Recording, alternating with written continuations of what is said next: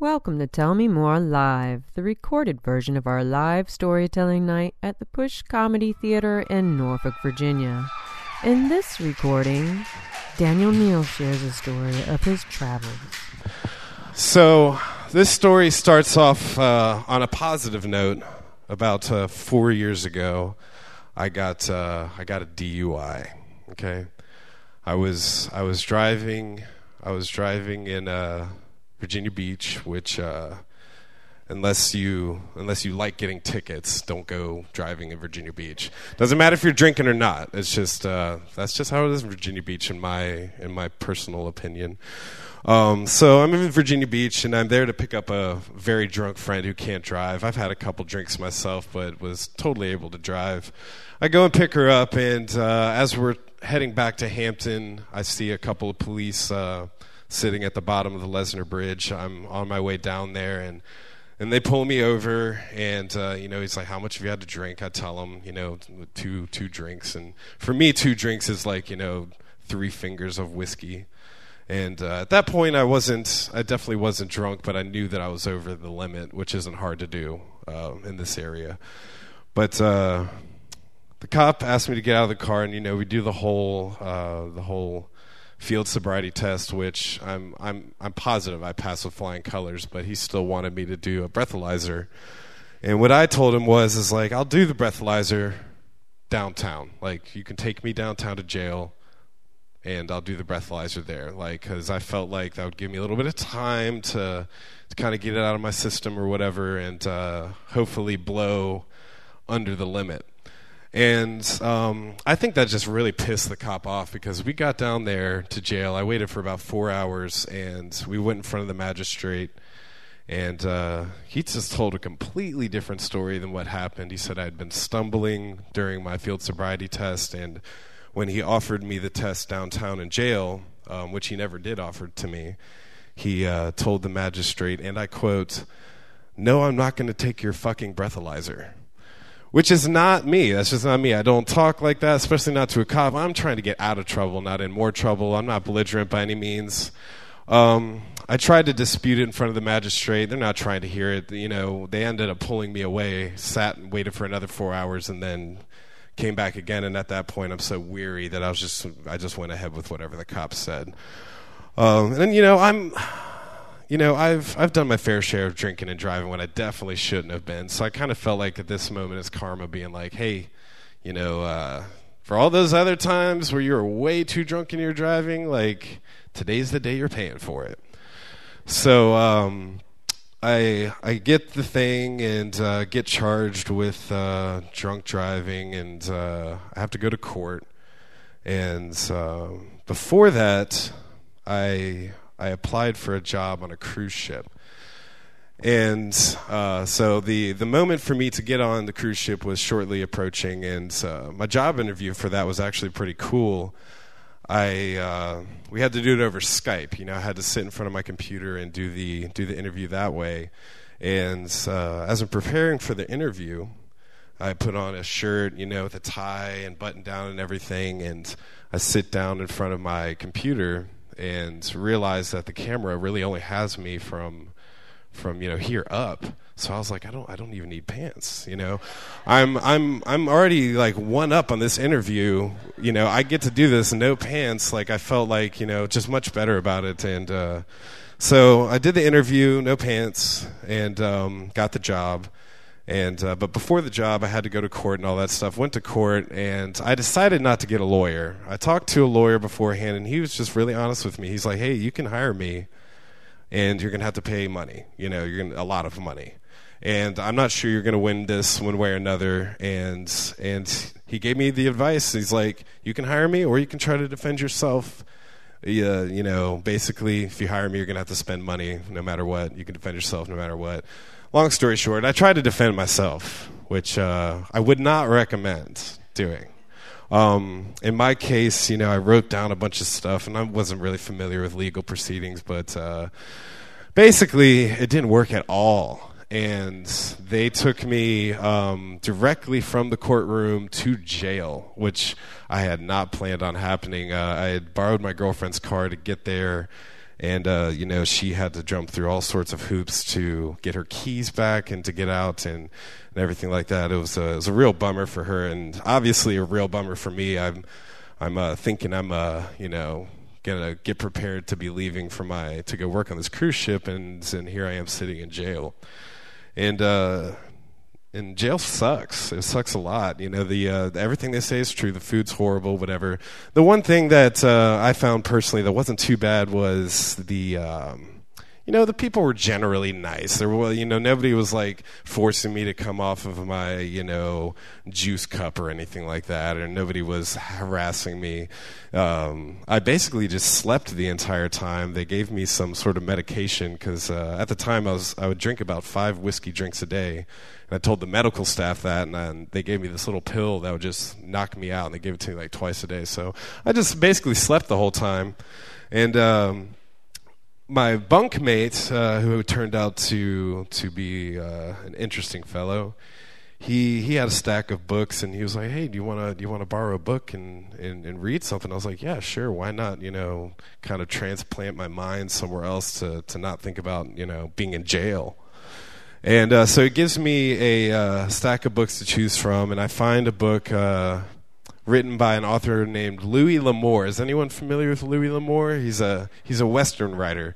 My stepdad used to read me Louis L'Amour books, and I was like, what better place than just to transplant my mind to the Western frontier and not think about being in shitty jail.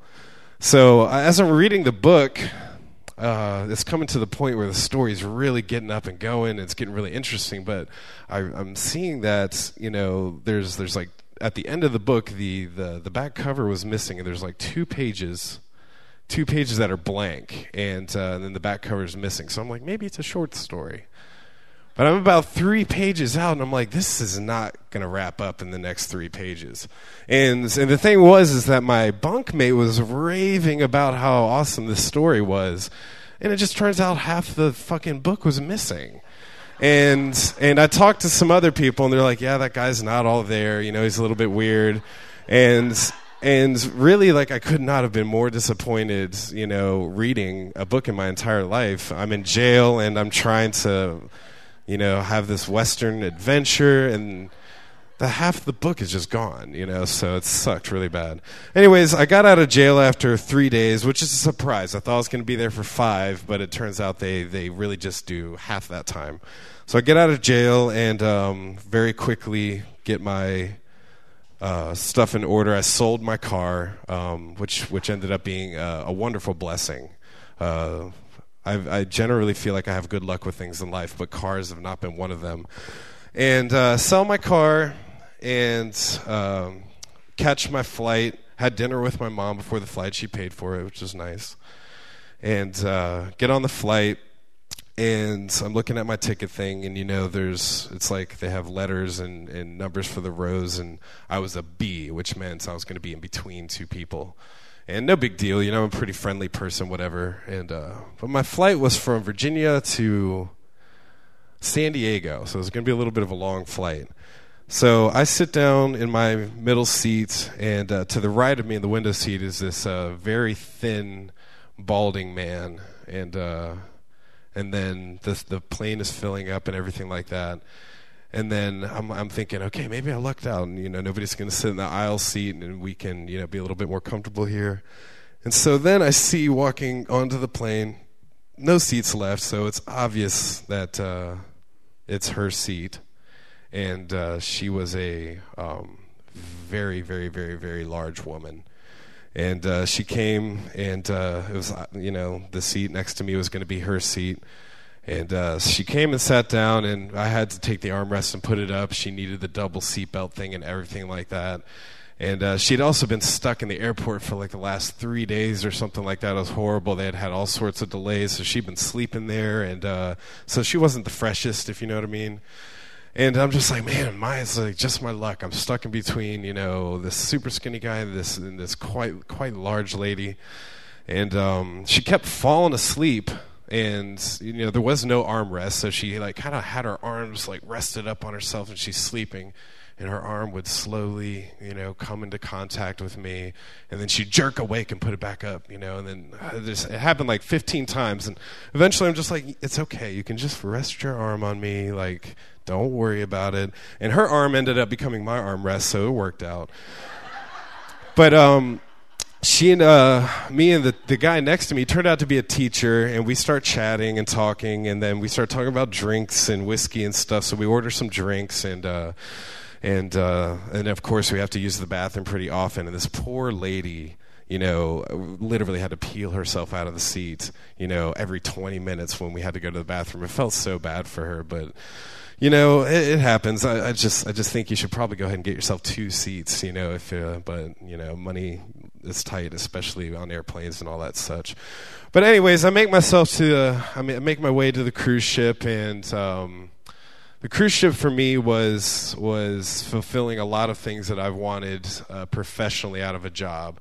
And one of those things was to travel and get paid to travel. I've always wanted to be able to see the world, but not have to, spend all the money to do it. So got onto the cruise ship, and I got a really awesome job. And my job was technical director, which meant I was in charge of all the stages, all the lighting and sound for the whole ship. A really cool job. And once I got on the ship and talked to the other crew members, like everyone wanted that job. You get your own cabin to yourself, which when you have your own cabin, obviously you have more privacy. You don't have 5 other roommates, which everyone else on the ship does. And, that kind of rates you sexually higher up the ladder.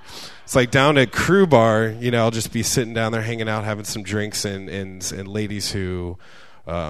beautiful women from all over the world would come up to me and ask to stay in my room just for the simple fact that they hated their roommates and they knew that I lived alone. So it was very, very little work involved for me to have some female company on the ship. But so I fulfilled my one requirement, which was to work on to travel and get paid to travel, and which was really awesome. My cruise ship happened to go from San Diego to Hawaii, from Hawaii to French Polynesia to Australia, and then to New Zealand, Tasmania, and then we'd hit Bali and then go back, and we did that a whole bunch of times. It was really, really, really cool. The only thing that sucked, though, and I had to learn this the hard way, unfortunately, was the whole corporate nature of my job. I had to work, in a very corporate structure. And as a stage technician, I'm really used to being the guy behind the controls and just really being more in touch with stuff like that. But it turns out I was more of a schedule writer and a more of like a audio-visual team diplomat. Somebody screws up, I've got to go to the meeting to smooth it all over. I wasn't doing much of the technical job that I really enjoyed. And also I found out the hard way that there's a lot of, there's just a lot of, for example, I worked directly with the production manager, and she sucked at her job. She just did, plain and simple. And because she sucked at her job, part of what she did was talk a lot of shit about everyone else to take the heat off of herself. She's so busy making everyone else look like shit that no one's paying attention to how bad she sucks. And it's been a few months. I've been on the ship, and I'm waiting to get my performance review, and I get a call to come down to the cruise director's office, and I'm kind of stoked to see how well I did and everything like that. And he pulls open my file and then starts reading off this list of things that I had done wrong, that I never knew that I had done wrong in the first place. One of them was growing a beard while you're on the ship, which you're not allowed to do. If you show up with a beard, which I did, you can keep it. But you can't grow one while you're on the ship, especially when you come in contact with the guests, which I did. And but really all that happened was I just trimmed it really short and then was in the process of growing it back. But so they had grew a beard, I was on a ladder, when the seas were too high. And my production manager was like, "Oh, you shouldn't be up there. The seas are too rough. You're going to fall off the ladder." And I was like, "You know what? Like, I'm in charge of this technical stuff. We need to get this damn curtain closing the way it's supposed to. I'm doing my job." Like, basically just told her, just like, "Hey, I know what I'm doing. Leave me alone." That was on there. So there's this whole list of just things that I've done wrong, that I had no idea that I'd even done wrong in the first place. And I also found out from talking to some of my crew members, who I was the boss of, that before I started working there, the guy that I replaced, who cycles out, comes back on the ship, had told them, to basically sabotage me. They're like, make this, like, don't let him do a good job. If he does something wrong, don't tell him, basically just let him screw up so he doesn't get asked back, you know what I mean? And after 6 months of doing this job, which I really enjoyed, it really left me pretty jaded. I had been working in the stage direction, stage management stuff for almost 10 years now, and it's really my dream job to be able to travel and everything like that. And then it was just kind of a smack in the face. And one of the really cool things about being on the ship, which might not be cool to everybody, was that you're kind of separated from the real world. You're almost living a vacation even though you're working, because all of the news media, all of the terrible stuff that's going on in the world is still happening, obviously, but it's just not in front of your face. You're not in front of the TV with the CNNs and the Foxes telling you all this horrible stuff that's happening in the world, and so you're just kind of on a dream boat, just traveling and just like kind of removed from all of the craziness and the nonsense of the world, and sort of vicariously living the carefree, everything is beautiful and wonderful life that the guests are experiencing on the ship. And I really, really liked that. But I got an email one day from my mom, and making calls and all that stuff is really tough on the ship.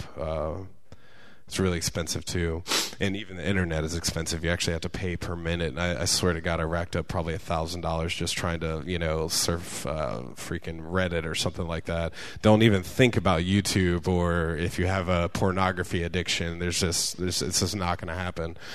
So I get an email from my mom, and my mom told me that she had breast cancer. And, at no moment in my life had I ever felt like truly helpless. I can't be there. I can't see her. I can't call her barely. You know what I mean? There were certain points when we were in the middle of the Pacific, and making a phone call, was just impossible. So it was just a real smack to the face. As much as I felt removed from all the bullshit in the world and all the nonsense, I felt that it's just reality is a real thing, and my mom's got breast cancer. So it turns out, we talk to each other and everything, and she's telling me everything she's going through, and everything works out, and she's okay, which is a huge, major relief for me. And so I get off the cruise ship eventually with a bad taste in my mouth. The whole corporate experience really just messed me up. And also, I kind of had an epiphany being a stage person. You're always backstage. You're always, running the lights. You're always, doing the setup and then the loadout and all of that stuff. And since I was a kid, I've been into music, and I've always wanted to be a performer. So when I got home, I just kind of had a little bit of a nomadic spell. And the first thing I did was buy a bicycle, because I was like, screw cars. I'm just going to get a ticket or a DUI in Virginia Beach. So I bought myself a bicycle and traveled around, and moved in with my girlfriend at the time, and we lived in a tiny studio apartment. And really, I was just trying to figure out what the hell I was going to do with myself. Like, I had the chance to go back to the cruise ship, but also, had the chance to just do whatever the hell I wanted. I had zero responsibility and no kids, no marriage, no nothing. I just basically was just trying to keep my girlfriend happy. And but I wasn't. I was doing the best I could, but she really just needed, we were just at two different points. She just needed more commitment from me than I guess I was willing to give at the time. So while I was on the cruise ship, I found an accordion in the costumes locker. And in San Francisco, I mailed this accordion home. And I love instruments. I've played a little bit of everything. And so me and my girlfriend aren't getting along, and I find this accordion sitting in the corner, and I'm just like, it's about 4:45. She gets home at 5 o'clock, and I'm just like, what? Let me go play this accordion and be out of the house, out of her hair, and everything. And so I did. I went out and I played this accordion, and the first song that I taught myself was Delilah by Tom Jones. You guys familiar with that song? So I taught myself that. You can probably ask some of the people who live on The Hague. They would probably confirm that story. So I taught myself that, and I had this metal cup that I'd always walk around with, and this is my drink cup, and I'm holding it while I'm playing the left side of the accordion, and some guy randomly comes up to me and drops $2.20 into my vodka tonic. And, I just kind of smile at him, and I'm just looking at this $2.20 floating in my drink, and I take it out, and I just all of a sudden just realize that, it's like, hey, maybe I can go on the street with this darn accordion and do something. So I get out over by the Narrow, and I play the accordion. I made about $8, which I promptly spent on toilet paper and maybe a loaf of bread or something. And then I put together the whole one-man band setup and started doing that. But for me, me and the girlfriend, we broke up, and it was the stereotypical, throwing stuff out of the window, you know what I mean? I'm like trying to catch it, you know what I mean? And it's just a really, really messy breakup. And for some people, that is that's the inspiration they need and the passion they need to create. I'm the opposite. I need peace, and I need positivity, and I need happiness in order for me to feel creative and stuff like that. So I just got rid of all of the BS in my life, as best as I could. The first year back was a little bit rough, but I did it. And I just kept hoping for things to come my way. I hoped that people would receive my music well, and I hoped that, being a street musician could be something that, would work out for me. And it did. And I also learned that just the actual act of hoping for things, especially when you're happy and you're feeling good and you're feeling positive, those things start to happen, and they come to you in an organic and natural way. It's really beautiful. And in the past couple of years, I've experienced it firsthand. And I've also learned to take the some of the negative things that have happened to me, such as the DUI, and turn it into a positive thing. Now I'm riding my bike everywhere. I'm in better shape. I love riding my bike. I save money. And it's like, that judge who convicted me, just really did me a favor. And the cruise ship, with the people that I worked with being, total a-holes, they did me a favor. I'm in a point in my life where I am able to create and play and see people enjoy what I do, and it's a beautiful thing. And there's really nothing that can replace that. And the only thing I can say is that just never ever lose hope. And as long as you hope and you ask for the things that you want to come your way, they'll come your way, and your life will be better off because of it. And that's it. Thank you so much, guys. If you'd like to come out and tell a story like this one, or just see the show live, visit tellmemorelive.org. That's tellmemorelive.org, where you'll find a list of upcoming shows, submission and contact forms, and more Storyteller podcasts.